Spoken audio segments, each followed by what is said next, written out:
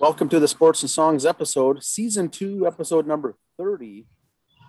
Your host, Ann and Andy, on the first ever all deck episode. How are you doing, Andy? All decks, all hands on deck. Yes, we're good. We're going to try out, see how this goes here. Hopefully the audio, microphones and speakers and internet bandwidth sound just okay here. So, Andy, you've got a bunch of sports. I've got a trivia question and some sports and an album review. We've got a lot of baseball going on. And let's start off with the trivia question. Yes, go ahead. What do you have for trivia? Trivia question is for all the Twins fans out there. We know it's been a hard season, right? Hard season. Not a lot of wins, a lot of losses. But I did the analysis for the Twins season against how they've done on their 3 or 4 game series. Like we say, it's always good to, if you can play 500 ball and then rattle off a 10-game winning streak at one point in the season, you should be okay. But the question is, are you winning series? Are you actually winning series? And what is the Twins' record on series this year? They played 22 series in the year 2021 against different teams. How many have they won? How many have they lost? Is a trivia question for today. All right. That's it. So go ahead with sports, Andy, and we'll go from there. All right. If I share screen here. Do things. Let me go here. There we are. That's sports and songs. Boom. You can find I've updated our album of the week part on Spotify. Now, if you look up sports and songs album of the week, I've taken one song off every album and put on there. So feel free to look those up. They're available on Spotify.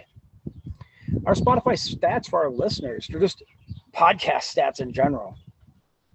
There we are, our top 5 countries and top 5 states we're in. Just want to say thank you to everybody there. Minnesota State High School League, we're going to go over some finals and state championships. These were as of this morning at 7 o'clock when I did them, so I know there was events today. We'll cover those next week and finalize today, but here's as of this morning. We'll have boys lacrosse and clay target next week, along with boys and girls track and field are ending up. Excuse me, we'll cover those next week. First of all, Class A champions in girls lacrosse goes to Prior Lake. They were the number 1 seed. They went through with 1 loss, beat Lakeville South. So congratulations to Prior Lake. Class A baseball yesterday, all at Target Field. Hayfield beats New York Mills. Hayfield goes undefeated all year. Beats New York Mills, who was the preseason number 1. So that was a very good game there, 7-4. And Springfield takes the 3rd place game over Randolph. Class 2A, Glencoe Silver Lake over Belle Plaine. Belle Plaine, the little engine that could through the whole tournament there, came up, made it to the championship game, and fell short 10-0, but hey, at least they were there. Aiken takes the 3rd place game, another unranked team against the number 5 seed. So good ball there in AA all the way around. 3A, Minneota beats Grand Rapids, the 3 seed over the 5. And St. Thomas Academy over Sartell in the 3rd place game. Seems like every boys sport we do is St. Thomas Academy for something. Football, basketball, baseball, they're all over the place. Hockey. Class 4A, Farmington last night. 12-10 over Park in a really good game. And Andover over Minnetonka in the third place game. Minnetonka upset number 1 Annandale in the first round there. But kind of lost the next 2 afterwards. But hey, at least they were there. Let's go to girls softball Class A. Randolph over Browerville in the championship game, and Edgerton over Badger in the 3rd place game. The Seward Henderson is your Class 2A championship winner. Annandale takes 3rd. 3A, Becker over Winona, the 3 over the 4, and Mankato West over Benilde St. Margaret for 3rd place. And in 4A, Rosemont over Forest Lake, and Centennial over Chan for 3rd place. College World Series is underway. They're starting this weekend. Here's your 2 brackets. They have bracket A and bracket B. Double elimination. Winner of each bracket goes on for the championship. My picks, like I said, I picked Vanderbilt to win it all along the whole way. So I got Vanderbilt in bracket 1. And then go to the upset with Virginia in bracket 2. So Vanderbilt and Virginia, the championship is my pick. These games are all going to be on the ESPN family of networks. You can follow them there. Major League Baseball standings. These are as of this morning, so no games have played today. These have changed because we're recording on Saturday night here. Tampa Bay is still in first in the East in the American League. Half game over Boston. And the Yankees, 3 games above 500. Toronto, 2 games below 500. That's going to be important later on, kind of a quiz coming up. Well, not really a quiz, just things you might want to remember later on. But so that division is still pretty tight. The Yankees are the Yankees, so you never really count them out. And Toronto's been playing really good lately. Central, you got the Chi Sox in first, 3.5 over the Cleveland. Kansas City, 11 out, and there's the Twins taking up last. In the East, the A's. And Houston's been playing good lately, too. They are only 2 out. Seattle's been really hot lately. They're back up to 500 along with the Angels. 2 teams right there really kind of making a late run at it. Seattle's been really hot. I don't think they're going to make a playoff run, but they can make things exciting for everybody there. Nationally, the Mets, 4.5 up. Biggest lead of anybody right now. We'll get into the Mets schedule coming up here later on. 4.5 over Philly, 5.5 over the A Braves. The Cubs do have a 1-game lead over Milwaukee now. They were tied for a while there. They kept one team won that night, the other team won. If they lost, they lost. They were kind of neck and neck, but the Cubs opened up that big 1-game lead. And there's Cincinnati 2 games ahead. And the Cardinals are at 500, only 4 games out. So that's a tight race right there, too. And in the West, you got the Giants and the Dodgers and the Padres. That hasn't changed much. Just the Padres have been dropping lately. So hopefully this is a little bump in the road. They can still make things exciting. Speaking of the Mets, because of all the games they lost at the end of the year, starting last week, in 31 days, they got to play 33 games, all these makeup games. Here's our schedule starting on the 11th of starting last week. So you see that 3 games set against the Padres, 4 against the Cubs. And right now we're playing the Nationals. 1 yesterday, a doubleheader today. Then there's a schedule for the next week. So that's the 24th off, but they got 2 doubleheaders next week. And then at the end of the month, they got 4 games there. Phillies Sunday. 1 game's only against Washington. That's one of those makeup games from when everybody had the flu there at the beginning of the year. Then Atlanta and the Yankees. Some more games there before the All-Star break. So the next 31 days, 33 games. As a Mets fan, I'm not making excuses. This is just the way life is. Syndergaard's had a little setback. He's going to be out maybe the entire year. Cookie might be back come pennant race time, but just hope the boys stay healthy. DeGrom the other day went 3 innings, struck out 8, and had soreness in his side, but he was fine after that. I love DeGrom. I love to see him get great big numbers, but you know what? If we get 3-4 shutout innings to start a game with him all the time, take it. Don't push him. Save him because you might need to push him in the playoffs. So I'm okay with all these 3-4 inning starts right now and maybe injuries. Let's just stay healthy and stay in first place. More Major League Baseball news. Speaking of pitchers, pitchers have always said for a while. I heard Glenn Perkins saying this in the Twins game yesterday. They all put some kind of sticky stuff on their hands to grip the ball better, so they could get better grip and control of it. And now they're saying, if you're caught with any foreign substance, you're going to get ejected and suspended 10 days with pay. Well, with the exception of the Mets schedule coming up the next few days, a 10-game suspension for a starting pitcher could only mean 1 start. So he's missing 1 start and still getting paid for it. You got to come up with a different suspension for pitchers in 10 days. It's got to be 2 months. Got to make it hurt more. Because a first baseman or outfielder gets suspended for 10 days, that's 10 games. A pitcher gets suspended for 10 games, that's 1, maybe 2 starts. So we'll see how that works out. I hear Garrett Cole talking about it. It's hard to grip the ball. Now you're making a change in mid-season. He's just hoping no one gets hurt.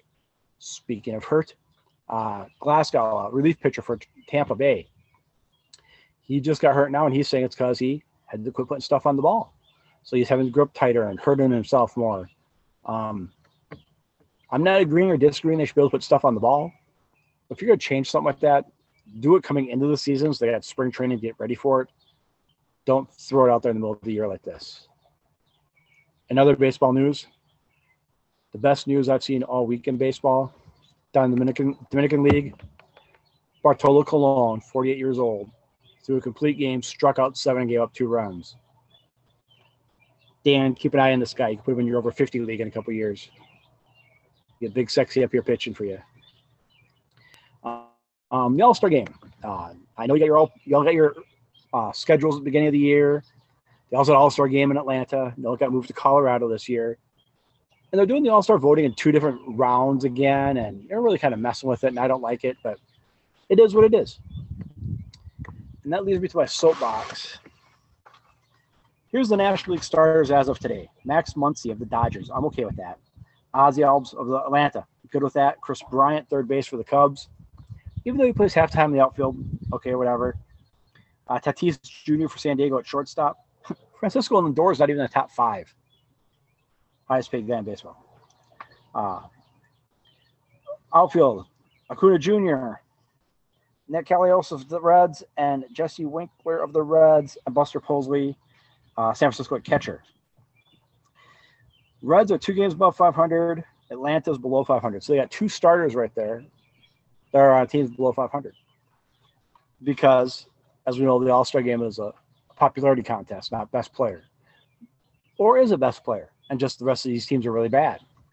Let's look at the American League starters, and you tell me if it's a popularity contest or truly the best player to each position. First base, Vladimir Guerrero Jr. Marcus Stroman of Toronto at second. Rafael Devers of Boston at third. Xavier Bogaerts of Boston at short. Trout, Judge, and Byron Buxton in the outfield. And Perez, catcher for Kansas City. The Yankees are 3 games above 500. Boston's above 500. The rest of those guys play on teams that are below 500 right now. Is Vlad Guerrero the best first baseman? Sure, I'll give you that. Boston, are those guys the best right now at the positions? Or is it just because they're Boston and they're drawing well? Trout, good player. I'll argue he should be in the All-Star game. Does Aaron Judge deserve to be in the All-Star game right now? Don't know. I don't think he does. I'm not a fan of his right now. That's just me. But I think with that said, it is a popularity contest for the All-Star game. I don't like the fans having – I think if the fans should vote, they vote. Period. Vote them in. But then you got to have a lot – and the coaches always have to say for the bench players. Okay. I don't like the fact of 1 player from every team. That kind of dilutes it a little too. So you got the fans voting for their favorite guy who they like. Oh, let's put Buxton in the outfield, who hasn't played in the last 5 weeks. It's kind of take away from guys who've been playing and earned that spot. Vlad Guerrero Jr., yeah, he deserves to be at first. Not a problem with that. Some of the other guys, they deserve their spots where they're at. Who knows? What's his name? The guy for the Angels, the pitcher and the outfielder. He's leading in for DH right now. Okay, say he makes it. Ohtani. Yeah, if he makes it, are they going to allow him to pitch too? But now he's just taking up 2 spots, a pitcher and a fielder. If he makes it, he makes it as one or the other. I don't think the DH should be a position, just to be the next best voted position. Again, I'm a DH guy, but if you're going to have the DH, great.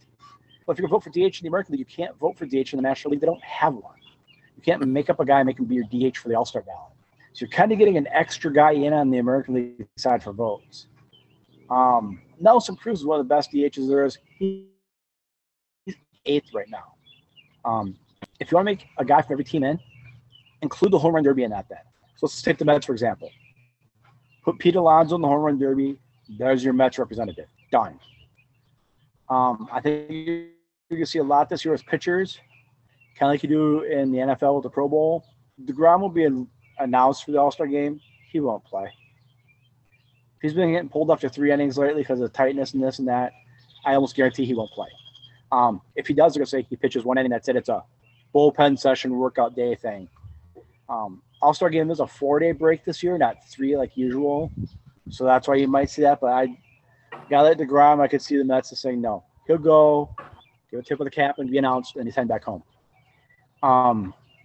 But have more skills competition stuff. Have a bunting contest. Have a throwing the ball from the outfield contest to get players involved. So therefore,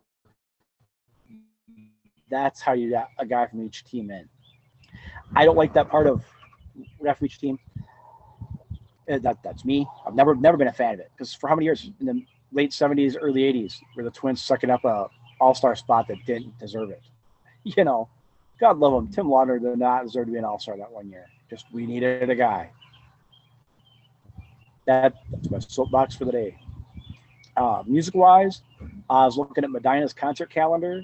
They had nothing coming up. I don't know if they got a lot of weddings up there or if just bands are like doing outdoor festivals for the summer. There's not much in Medina right now. They do have their Thursday out in the patio stuff. It's a free concert, so that's always fun to go to. Go check out something to eat at Roberts there in Medina. Good videos down there. Free concerts on Thursdays. Support your local bars when they have bands out there. Those guys, if you don't want to go downtown, I'm one of them. A country bumpkin now. I like living out here in the sticks. Those guys need love, and they're just as good as anyone else. I'd rather sit 2 tables back and hear a guy that's kind of good than upper deck and hear a guy who's really good. You know, so that's me. Country bumpkin me. A second trivia question for this. I'll say the other day. I'm going through things. AC/DC, great band. Top 5 band. Everybody's going to argue that, put AC/DC on their top 5. They actually did a movie soundtrack album. Only it was their album was made into a movie. Was the movie soundtrack? What album was it, and what movie was it? It was Stephen King's Maximum Overdrive, the Who Made Who album. That was the soundtrack for that movie. Stephen King, big AC/DC guy. So AC/DC, I don't think has ever recorded a ballad. It's like I think I'm going, God, I was listening to old Judas Priest stuff yesterday, and they had a ballad on there once. I'm going, wow, Priest doing a ballad. But AC/DC's never done one. I'm looking at stuff for AC/DC. When it came up, I'm like, that's right. They were the Maximum Overdrive soundtrack. Who Made Who, that video, if you look it up, there is your movie information for the day. A month for what, a year and a half now, we finally talked about a movie. so there we go. Breaking new ground out here on the deck. Yeah, that's it. You know, baseball all-star game, fan voting. And another thing I was thinking of, Dan, maybe you could help me on this. Pro-wise, football's number 1, college football's 2. Those are your 2 big sports, TV-wise, popularity-wise. But, okay, like in Minnesota, we got how many different baseball leagues we follow around here? You know, your league, you got the 35 league, you got Minnesota leagues, you got town ball, you got Legion, you got everything. Hockey, you got how many different sub-leagues of hockey and basketball around all the time? You never hear of a football town team. You know, I as well as make you think type of things. Baseball, you can't sling a dead cat without a town having some kind of team for baseball. A town team, American Legion team, or whatever. You always see pickup games at the YMCA or the gyms for church league softball or church league basketball, hockey, beer league hockey stuff. You see that stuff all over the place for us amateurs, us wannabes. But you never see a football one. Just kind of that's kind of made me kind of think a little bit. That's kind of weird how football is so popular at the pro level. I mean, look how popular golf is, but everybody golfs because they can kind of relate to it. I think everybody can relate to hitting a basketball or shooting a basketball or skating. Football's that different skill that, you know, not everybody can do. As much as they say hitting a baseball is the hardest thing in sports, I think getting back up after being sacked by 3 guys is hard to do too. So Yes. That's just me. That's 300-pound guys falling on. It's kind of hard to get back up too. So Yes. That's a special skill right there. Yes, it is. But kind of a short and sweet episode today. That's what I got, Dan. what do you got for a trivia answer before we get to the album of the week and your other sports The points? trivia answer, the question is, baseball, it always runs on a standings basis, win-loss percentage, how many wins, how many losses, and that's the focus, that's the metric, that's the way it always has been. I'm a fan. I'd like to see the stats on a series basis, how each team does in their 3 or 4 game series on the road, at home. What's their record in a series? They don't really push that too often. The Twins, of course, are having a bad year this year. I asked earlier on the trivia question, what's the Twins' win-loss record series-wise? How many series of the 22 series they played this year? The answer is the Twins have only won 5 series all year. They've lost 15 and tied 2. You're not going to go very far if you're winning only 5 series all season long. And that reflects because they are the 5th worst team in baseball. Now they only have 5, they're on a pretty good cadence of winning 1 game in a 3 game series, losing 2, winning 1. That's just what they've been just doing the last month. It seems like they're winning 1 game in a 3 game series all the time. That's not going to cut it. And the teams that are good are winning those series all the time. You don't even have to. You don't have to sweep. You can just, if you go by and start winning series and get in the habit of winning all your series, at the end, you'll be just fine. You win 4 out of 7 games, you're World Series champions. Yes. And so the reason I bring it up this week is the Twins are the 5th worst team in baseball. The 4th worst team in baseball is the Texas Rangers. So the Twins are playing them this weekend. The Twins are playing the Texas Rangers this weekend. It's a chance for the Twins and Twins fans to get our possible 6th series win this weekend. Father's Day weekend. And going back to what I said earlier about the All-Star game, imagine if Pujols was still at the Angels. If they'd have Ohtani listed as an outfielder and Pujols would be leading as DH. That'd be 3 players on a below 500 team making the All-Star game. Yeah. Again, just because you're an All-Star doesn't mean your team's going to be a winning team. I think that's what I'm trying to make. It takes more than having a 1 All-Star to be a winner. Mets are in first place, not 1 guy listed. I've heard one guy on the All-Star ballot. The argument could also be made for the All-Stars team is to have the best defensive players at each position in that All-Star game, and using stats of putouts, assists, and fielding percentage, and throw away the average home runs and RBIs offensively, but make it a defensive game, best at their position. Truly the best, because you can record that as a stat, just like you can offensive. But because it's been a All-Star fan favorite popularity contest, that's hard to gauge. Yep. That's what I'm saying. If they had a skills competition thing to it, that way you can cover a player from every team.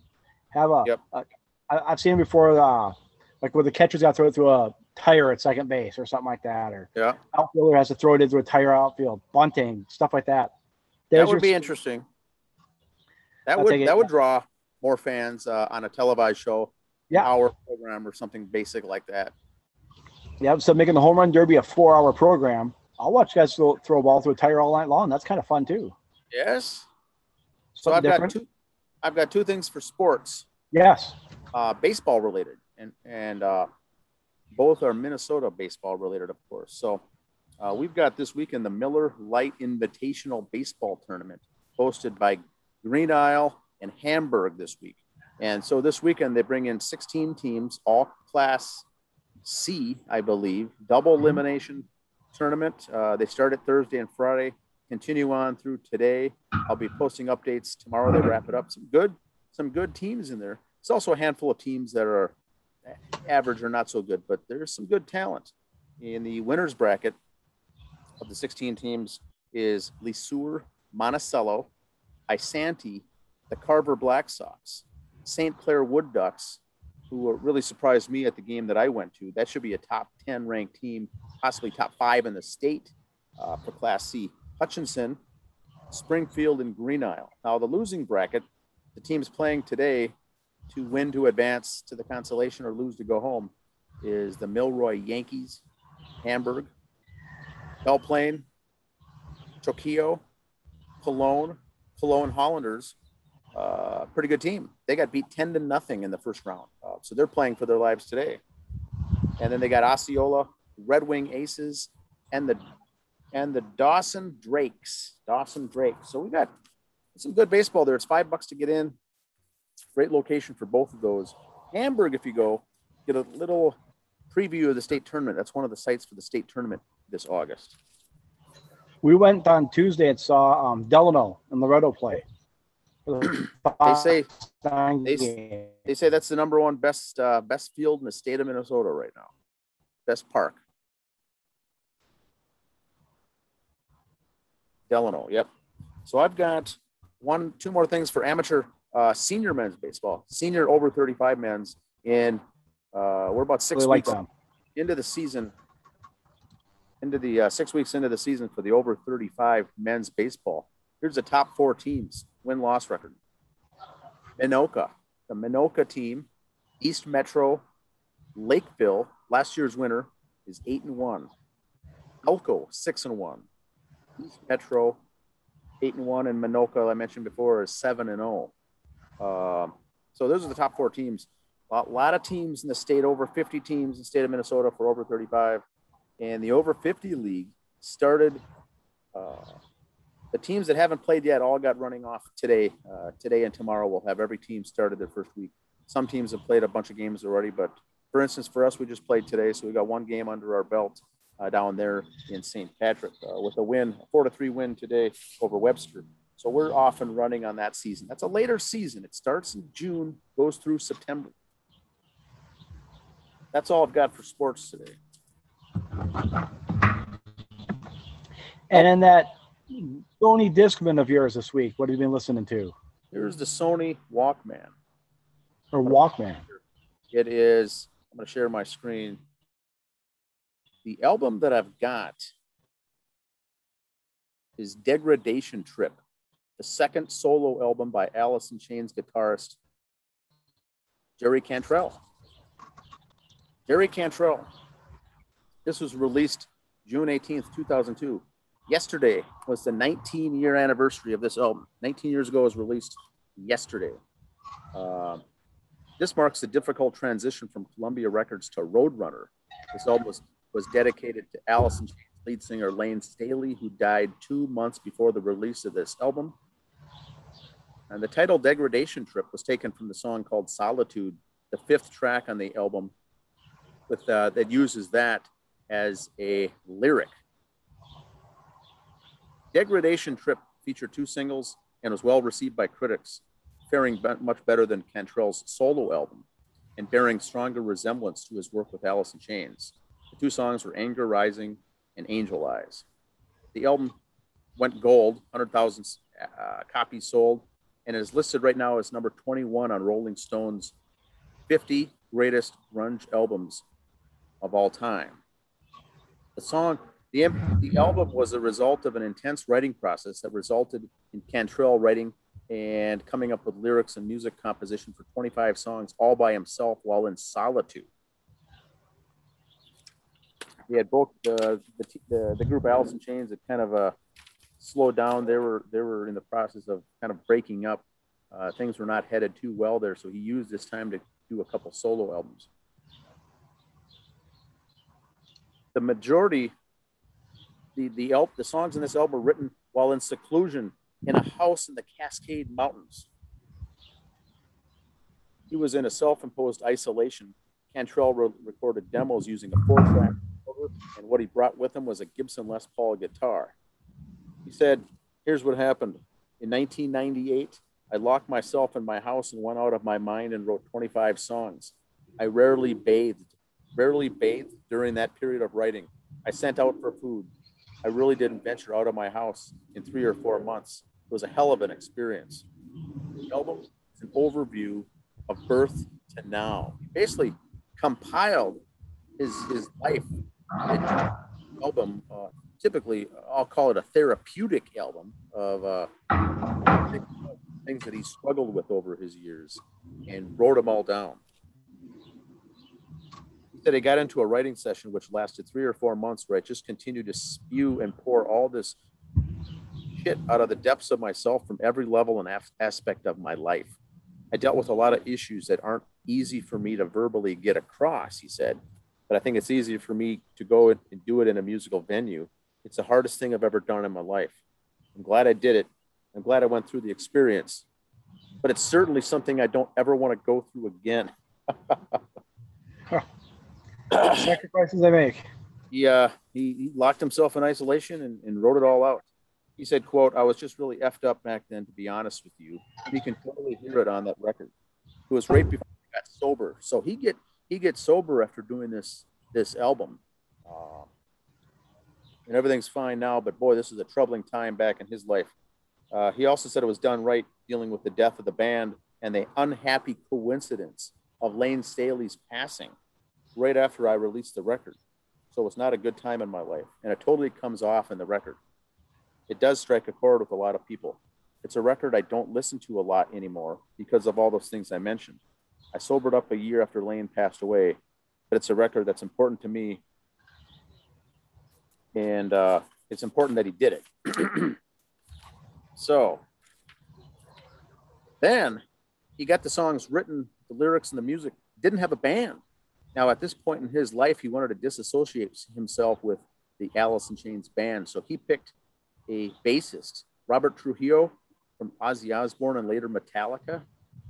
And then he also picked, that was his bassist, and he picked up Mike Bordin, drummer. So he had to deliberately wanted to refrain from his roots with Alice in Chains bandmates and do a solo career in a true solo setting without commingling with those guys. Now, he gets those guys, gets the music, gets them in the studio to record all 25 songs. Before they went on tour, they had to work out the schedule because the bassist and the drummer that he just picked up were currently with their normal bands, so they had to wait till those concerts and things were done with those tours. So he found himself, this was all dragging out. Cantrell found himself losing Columbia Records approval for this project, for this 25-song project. Columbia Records says, you know what? I don't think we're going to... there have been less and less interest in doing something like this.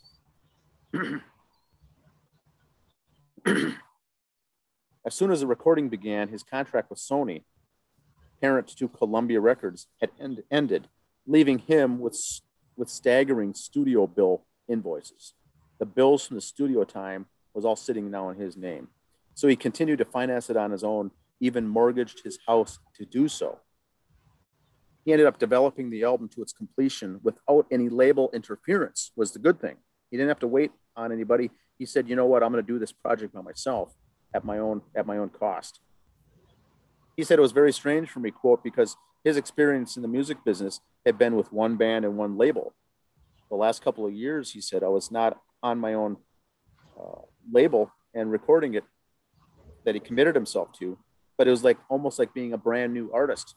He had to go around to all these various different labels now and pitch it to try to get someone to sell and distribute this album. He had to go and sign up for meetings and go through and meet with these record labels. And he kept hearing the same thing over and over. Yeah, we love it. Yeah, we love you. And then he said, all of a sudden, nothing would happen. It's a little disheartening after a while. Finally, he was picked up by Roadrunner, who insisted that Cantrell narrow his solo work down to 14 songs. So remember, he's got 25 songs recorded, basically in the can, ready to go. Roadrunner says they'll release it, but the most they can do is 14 songs. Anything more than that, people don't tend to buy double albums and things to that effect. They said, don't worry, you can later release the additional tracks down the road, and he did that. So the music lyrics. The lyrics are aggressive, metallic approach with dark tones. Degradation Trip easily compares to Cantrell's previous work in Alice in Chains. It's also a hallmark of Cantrell's style that has many unorthodox rhythms and time signatures. Very different. It's a grunge kind of an album, but it's very much similar, I guess, to the Alice in Chains. The lyrics are often haunting and confessional, and they range from cynical sarcasm to explicitly morbid portrayals. Cantrell vents on his lyrics on the demise of the band and other personal issues with depictions of drug abuse, troubled relationships, and the rocky hedonistic lifestyle of a musician. The album's title refers to Cantrell's self-imposed isolation and appears on the song Solitude. The lyrical impact of songs such as Psychotic Break also describes Cantrell's seclusion and reflects on this deceased family and friends, and was only prophetically magnified upon sudden death of Alice in Chains lead singer Lane Staley that came out. Very, very interesting. Now, the album cover was unveiled in April 2002. The artwork was designed by Pascal Brun, and the photographs were shot by Comenius Roethlisberger, and both these guys were on a media team called Team Switzerland that did the artwork. And this very strange green color album with an arm, Cantrell's arm, with the that threads there, looks like a hand playing a guitar on the neck, on the fretboard. All right. Lastly, the song "She Was My Girl" appeared on the soundtrack for the film Spider-Man that came out in 2002. I didn't know that before either. So here's the track listing. First song is Psychotic Break. Second song is Bargain Basement, Howard Hughes. Third one is the song they released called Anger Rising.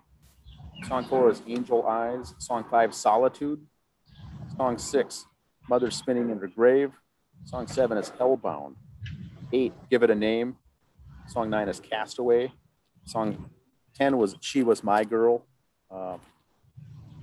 And then song 11 is Chemical Tribe.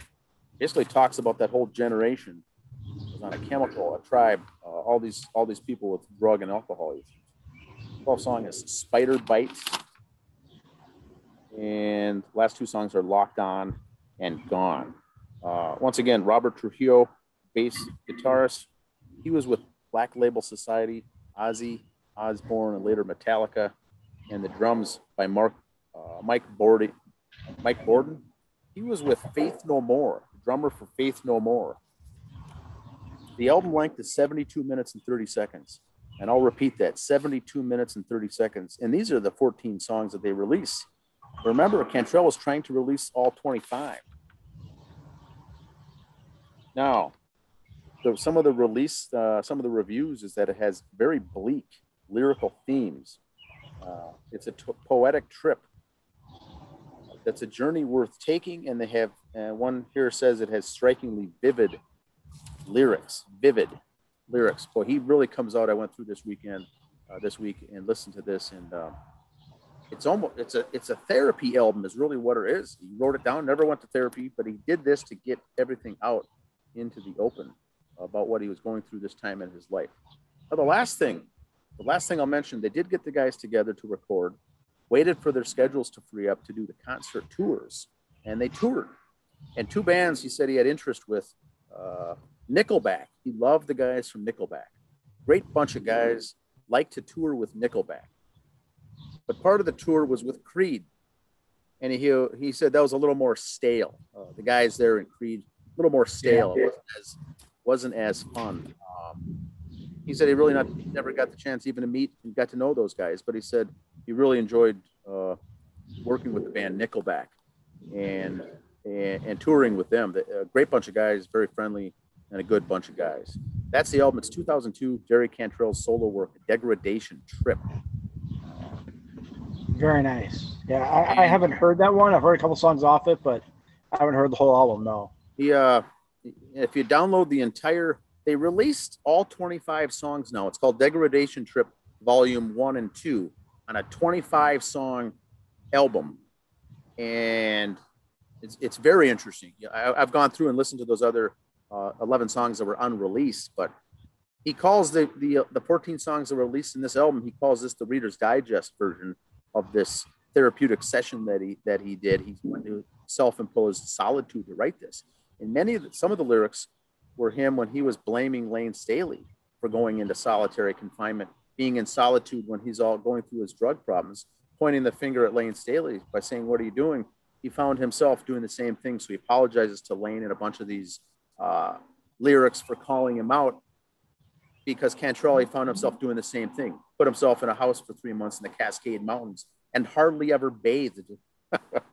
This is a guy reaching his lowest, but came out and amazing album. That's all I've got for the album of the week. Yeah, that sounds like a good weekend listen. You know, one more thing about Town Ball I was thinking of here as we were talking about that. I was looking at I posted the schedule for Watertown's Red Devils online on our Facebook page. So you'll see that there. See a lot of teams coming up. State tournament coming up in August, as that's coming up just around the corner. A lot of games in July coming up. A lot of busy schedules there. Gotta remember when these guys are playing. They got jobs 9 to 5 during the week too when they're doing this. And they're playing like 6 out of 8 days, 4 out of 7 days, plus a regular life, plus taking their kids to practice for their things and everything else. So hats off to those guys that are doing it, man. This is not just they're taking this seriously. It's not just something to do like it's not just a bowling league on Tuesday nights for them. Okay, this is their thing. So this give them a lot of respect and love when you're yeah. A lot Not of that the guys on Tuesday night bowling don't take it seriously, but that's one night a week. These guys are out there 4 or 5 nights a week. Yeah, a lot of these teams have 15 games under their belt at this point, and they'll have when it's all said and done, around 30 when the playoffs and everything begins. I know when we were at the Delano game on Tuesday against Loretto, that they saluted the high school baseball team that was there. 3 of them playing the Delano team, 1 plays on the Loretto team. They haven't come out. So here's 4 of the guys from the high school team that are playing these ball teams too. So off to them on the stuff they're doing on Tuesday nights. That's fun to watch too. You hear about the towns more or less, these team stories too. If you go back and watch some you missed it. Cool story. And then this week, Foxtown Town Ball Tour goes to St. Patrick. So Yep. We'll get to see that field. That's another has a long-standing history with that field there and the ballpark. No lights. All the games are day games, weekend games. So old school. But that's all I've got for this week. Remember to leave your comments and you watch and suggestions below on these episodes. Also requests we're looking for. That's all. Yep, like I said, I've got our links up there for our Facebook pages, Instagram, Twitter. That'd be good. All right, see you, everyone. Have a good week. See you out. Bye.